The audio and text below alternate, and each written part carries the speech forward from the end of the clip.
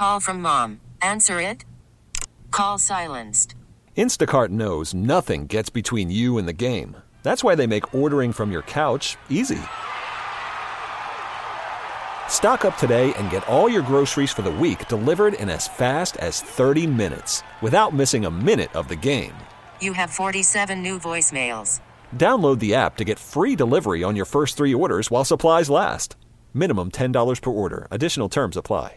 We get it. Attention spans just aren't what they used to be. Heads in social media and eyes on Netflix. But what do people do with their ears? Well, for one, they're listening to audio. Americans spend 4.4 hours with audio every day. Oh, and you want the proof? Well, you just sat through this ad that's now approaching 30 seconds. What could you say to a potential customer in 30 seconds? Let Odyssey put together a media plan tailor-made for your unique marketing needs. Advertise with Odyssey. Visit ads.odyssey.com. He's crashing his crease, and he's not allowed to. After you get a nice little contract this summer, if you want to try to score a goal next year, go for it. But that's not the time and place today. Maybe if you're up 2 and there's 10 seconds left, fine, try it. But I'm going to say Shea Theodore will get one. He will just clear it like the second one, right? Oh, okay. So here's a better question then. Of the original Vegas Golden Knights. Yeah. Which one is likely to have the biggest impact on this game? Will Carrier, Will Karlsson, John Conn, Braden McNabb, Riley Smith, Shea Theodore? I am going to say it feels a William Karlsson type of night to me. And that. It feels like it. Look, this is a guy that came into the first year of Vegas and scored 40 goals. And look, he's been a great player. It hasn't gone back to 40, but he's been a really good player for them. I just feel like this is a William Karlsson type of night.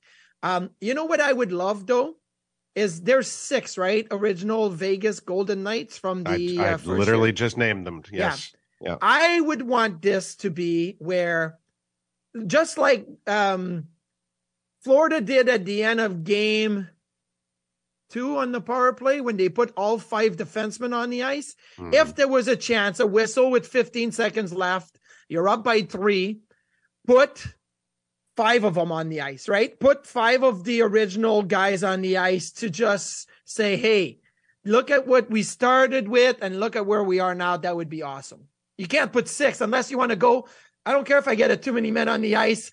Put all 6 on the ice after at the end of the game. So far, Marchessault and Karlsson each have 5 goals this playoff year in series clinching games. That's insane. Now, the single most in postseason NHL history, most goals in potential series clinching games. You want to take a guess? Wayne Gretzky. Oh, I sucked you in on that one. It was his running mate, Yari Curry. Oh, okay. Along with Mike Bossy. Each of them had 8 in series. That's unbelievable. You're 4 rounds, and they each had you average 2 goals per closing games, from clinching games.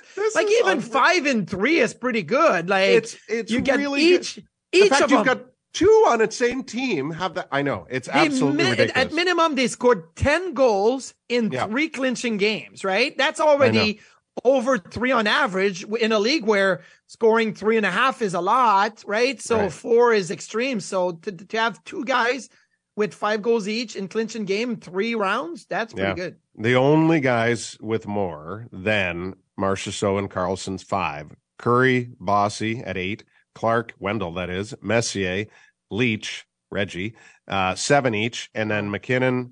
This is the outlier. Well, one of them. There's actually 2 outliers in a row. Ruslan Fedotenko, but you cannot forget how clutch he was with the Lightning in 2004, obviously here. That's what we're speaking of. And Paul DiPietro with the Habs the year in prior. 93. No, sorry, a decade and one prior. In 93, he had 6 in 5 games. Now, sorry. So these are potential series clinching games. I might have forgot that word. Okay, potential. So you can be facing, you know what I mean? You could win the series in 4. Oh no, but it took you 5 or it took you 6 to actually get the job Florida, done. for example, but played 3. Well, Boston played 3 potential series clinching games in the first round. Game 5 was a potential series clinching. Game 6 and Game 7. Vegas has played 5 already. So both Marchessault and Carlson have 5 and 5. Can we mark that as this is from the NHL, right? So this is like, can we mark that as a kind of leading you the wrong path type of stat? Because no, I read it wrong. That's all. I understand that. But neither of us didn't understand it when I read it. But let me just say this. Curry had his 8 goals in 4 games. In 4 games. Okay. So those were the 4. Well, when Edmonton had a series clinching potential game, unbelievable. They clinched it, right? So that's unbelievable. So that's never going to be touched. But the reason I answered Wayne Gretzky, because usually when you quiz me, obviously it's the obvious. And that's why I do like to think outside the box. And you're like, Marty, like, who has the most goal on Halloween in the regular season? Well, it's Wayne Gretzky. Well, I thought of somebody else, but you're like, no, don't overthink that one. Here, if I actually wanted to go back and ask NHL stats to take this a little further, can you tell me the most points in potential series clinch? I'm guaranteeing you it's Wayne Gretzky. It has to be. It has to be. Yari doesn't get those goals without Wayne. So at minimum, Wayne's got 8 assists. He's probably got 4 goals to go along with Curry's. He's probably got, in that year, they played 4 games. It was 85. They were pretty dominant. They didn't lose too many games in that playoffs, but I would think Wayne Gretzky, and I'm just saying it because I want to take a guess. I think he'd be at probably 17 points in 4 games. Yeah. Okay. Well, on tonight, is there something with obviously the deficit, the reality that Florida is facing, being down 3-1, would be daunting for many. It's obviously different than round 1 for the Panthers, but it is also in many ways the same. But it can't possibly feel the same when Matthew Tkachuk is not Matthew Tkachuk. So what do you think's going on there with the Panthers? Well, it's the difference between now and round 1 is round 1 Boston had all the injuries. Like Bergeron, is he playing Krejci, not playing Linus Ullmark? Is he 100%? Like there was all this hurt put on the Boston Bruins. Now it's flipped. Now Vegas is healthy, and Florida is the team that is hurt, and Radko Gudas is not playing 100%. Matthew Tkachuk, I don't even think Matthew Tkachuk's playing 70%. I think he's 60% at best. And the word is right now, as Vegas is a few hours early, behind or whatever, like it's early in the morning, so they haven't had their morning skate. Probably won't know, but I don't expect Paul Maurice to say, yeah, Matthew Tkachuk is in tonight or not. I think he's going to say he's a game time decision. They're going to wait until game time. Matthew Tkachuk is going to play, in my opinion. You cannot go into a game 5 in the Stanley Cup Finals without your emotional leader, your on-ice leader, Matthew Tkachuk. But he may not see the ice more than 5 or 6 minutes. He may go on the ice only on power plays, maybe late in the game, maybe he tries a couple of shifts. He's really banged up. For him not to play at all from the 15-minute mark all the way until he played 1 shift and then the end of the game in game 4, that tells me a lot. Now, they did have 2 days off in between, so maybe miraculously did some treatment and is feeling much better. But I would anticipate Matthew Tkachuk to play. I don't think it will be a big role. Does it really matter? I don't think it does. I think Vegas is the better team with or without Matthew Tkachuk on the Florida side. So I don't really think it matters at the end of the day. Really? Yeah. Well, I say that, and then maybe like if Matthew Tkachuk was 100% and not taking all these 10-minute misconducts in the first couple of games, and they were all inconsequential. So, well, yeah, but I'm just saying, I feel that he was trying to do something, knowing that he was the David to Goliath a little bit and trying to do something. And then he got rocked and obviously been playing hurt. But if he had scored 2 overtime goals and had, along with 5 assists in 4 games and had 7 or 8 points in 4 games, I'd say, well, yeah, they're a much better team with Tkachuk. But right now, I don't think Florida is a much better team with Tkachuk or not, because they've not proven that.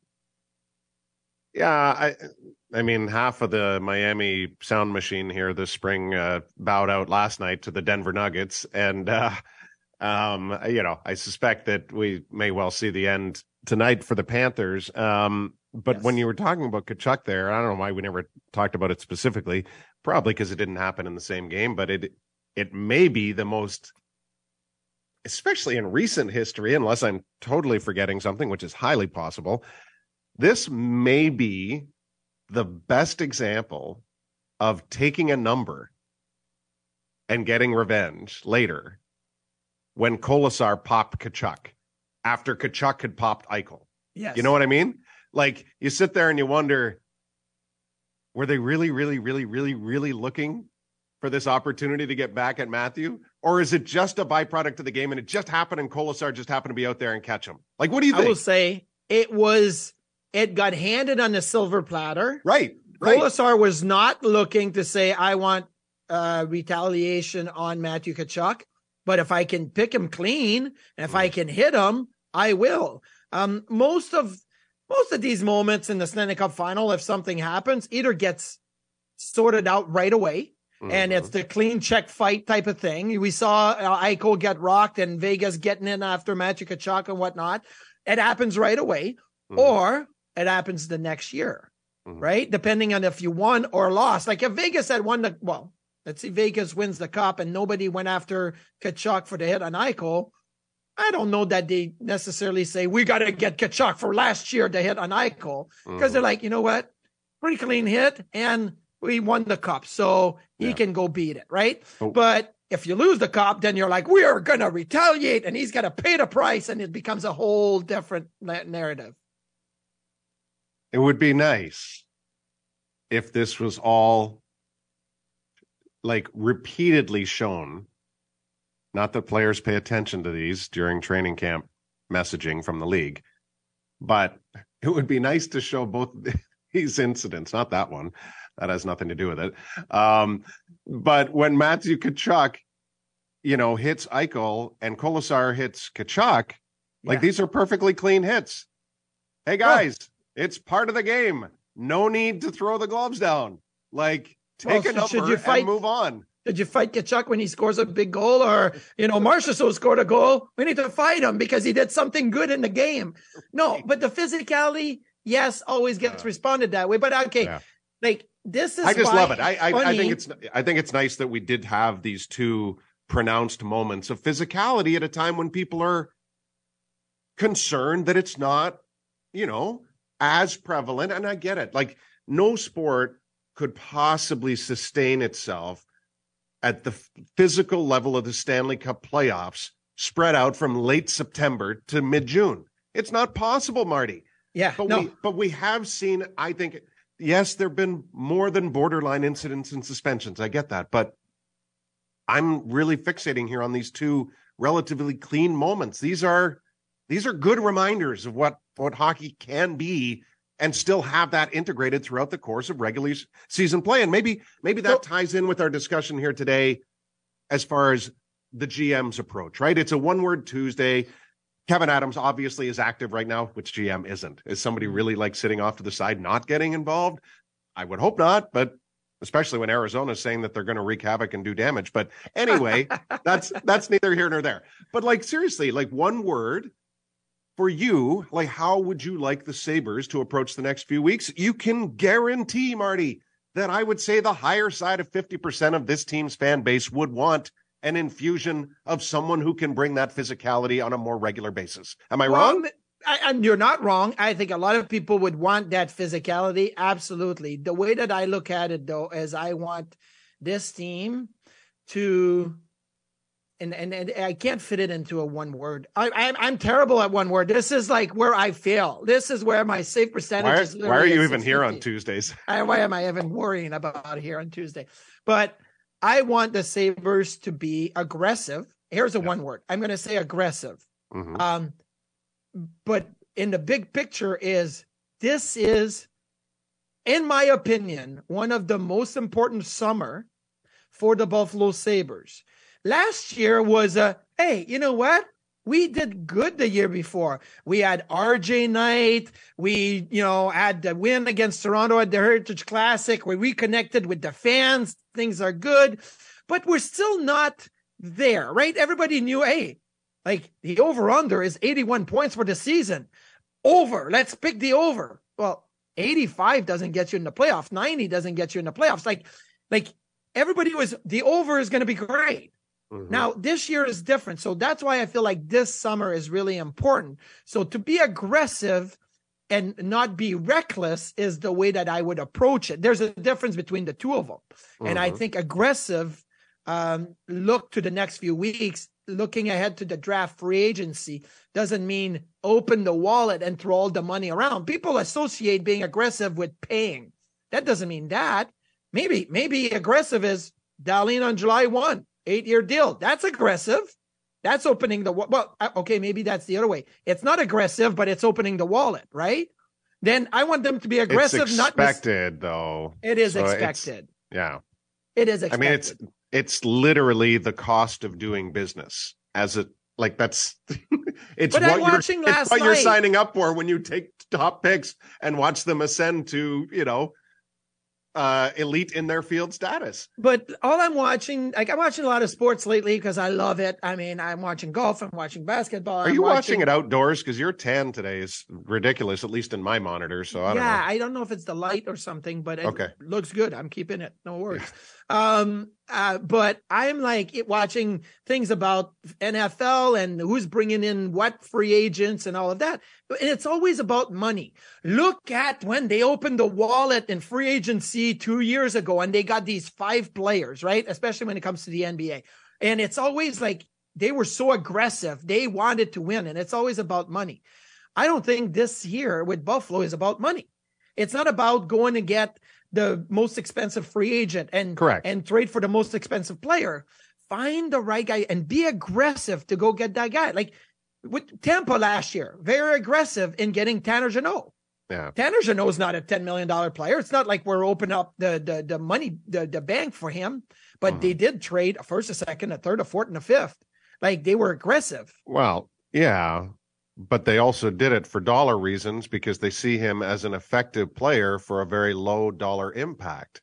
But that's being aggressive without having a financial ticket, right? Look at what Tampa did. They went aggressive because of the money. But I could argue though that the whole reason it was done was because of the money. Because they needed cost certainty on guys like Ross Colton, which is why he was able to move into a pronounced role. Same reason they acquired Brandon Hagel. Cost certainty. They thought they knew, and then they did know what they could likely get out of him at his dollar value. Like they're maximizing dollar value here. And that's, it's impressive. And yet here they are at the end of the day, not even close to the finish line, but all after, 3 years of incredible duration when it came to the Stanley Cup playoffs. It's funny though, that how you're presenting this is amazing because it always, no matter whether you're intending to open the wallet and spend to fill in the holes, it always comes back to the dollars. And what I'm steering us to is the market has very much been established here in the last few days without Buffalo having a chance to open the wallet yet. And so therefore, it almost steers you into perhaps spending more than you would have liked. And that's where this all now gets interesting. I'm not saying they're going to change their course because of what's happened in the last few days with moving defensemen and signing defensemen and things of that nature. But every single move, as we know, has an impact. So what do you think it's done to Buffalo's pursuit of let's say, because it's out there, a physical defenseman? A Ryan Graves. What's that? A Ryan Graves type player. What is it done? Gudas start with Gudas. He's the more physical, but he's the more wild card entry in that he's later on in his career. He's already in a tax-free state. It's probably going to cost more to entice him out of that and the current winning environment that he's in, but he's not stupid. If somebody offers him 4 times 5 at age 33, bye-bye Florida, right? That's just common sense. He can still keep a residence down there if he wants to and file his taxes down there. I'm sure there's ways to work around it. But you're right. Can we get Mr. Bartlett on the phone to? Let's find out how that works. I hear, sidebar. I hear there's some really good tax attorneys that can work their own magic. But anyway, maybe we should provide one to Radko Gudas. But you're right. Follow along at Sabres Live. You might find it there. So. Yeah, I'm sure there's got to be one followers that knows what we're talking about. But like Damon Severson, sign and trade, right? That's a big deal. Gavrikov, the 2-year deal. Aggressive. If the Sabres are looking at wanting to add a top 4 defenseman, you cannot wait too long. You cannot go into July 1 free agency and says, well, we'll fill it with free agency. I really think that the idea behind being aggressive is to get it done before or at the draft. That really is what my timetable would be. When we talk about the next few weeks, like your one word to describe what the Sabres need to be doing the next few weeks, I'm looking at 14 days. I'm not looking at 4 weeks, 6 weeks down the road. I'm looking at the next 2. Mm-hmm. That's the aggressive approach that needs to be really considered, because once you get past the draft, and everybody goes quiet and focus on free agency, and then it goes away. We always build up the draft. That's the place to make trades. And trades don't happen sometimes, and sometimes they do.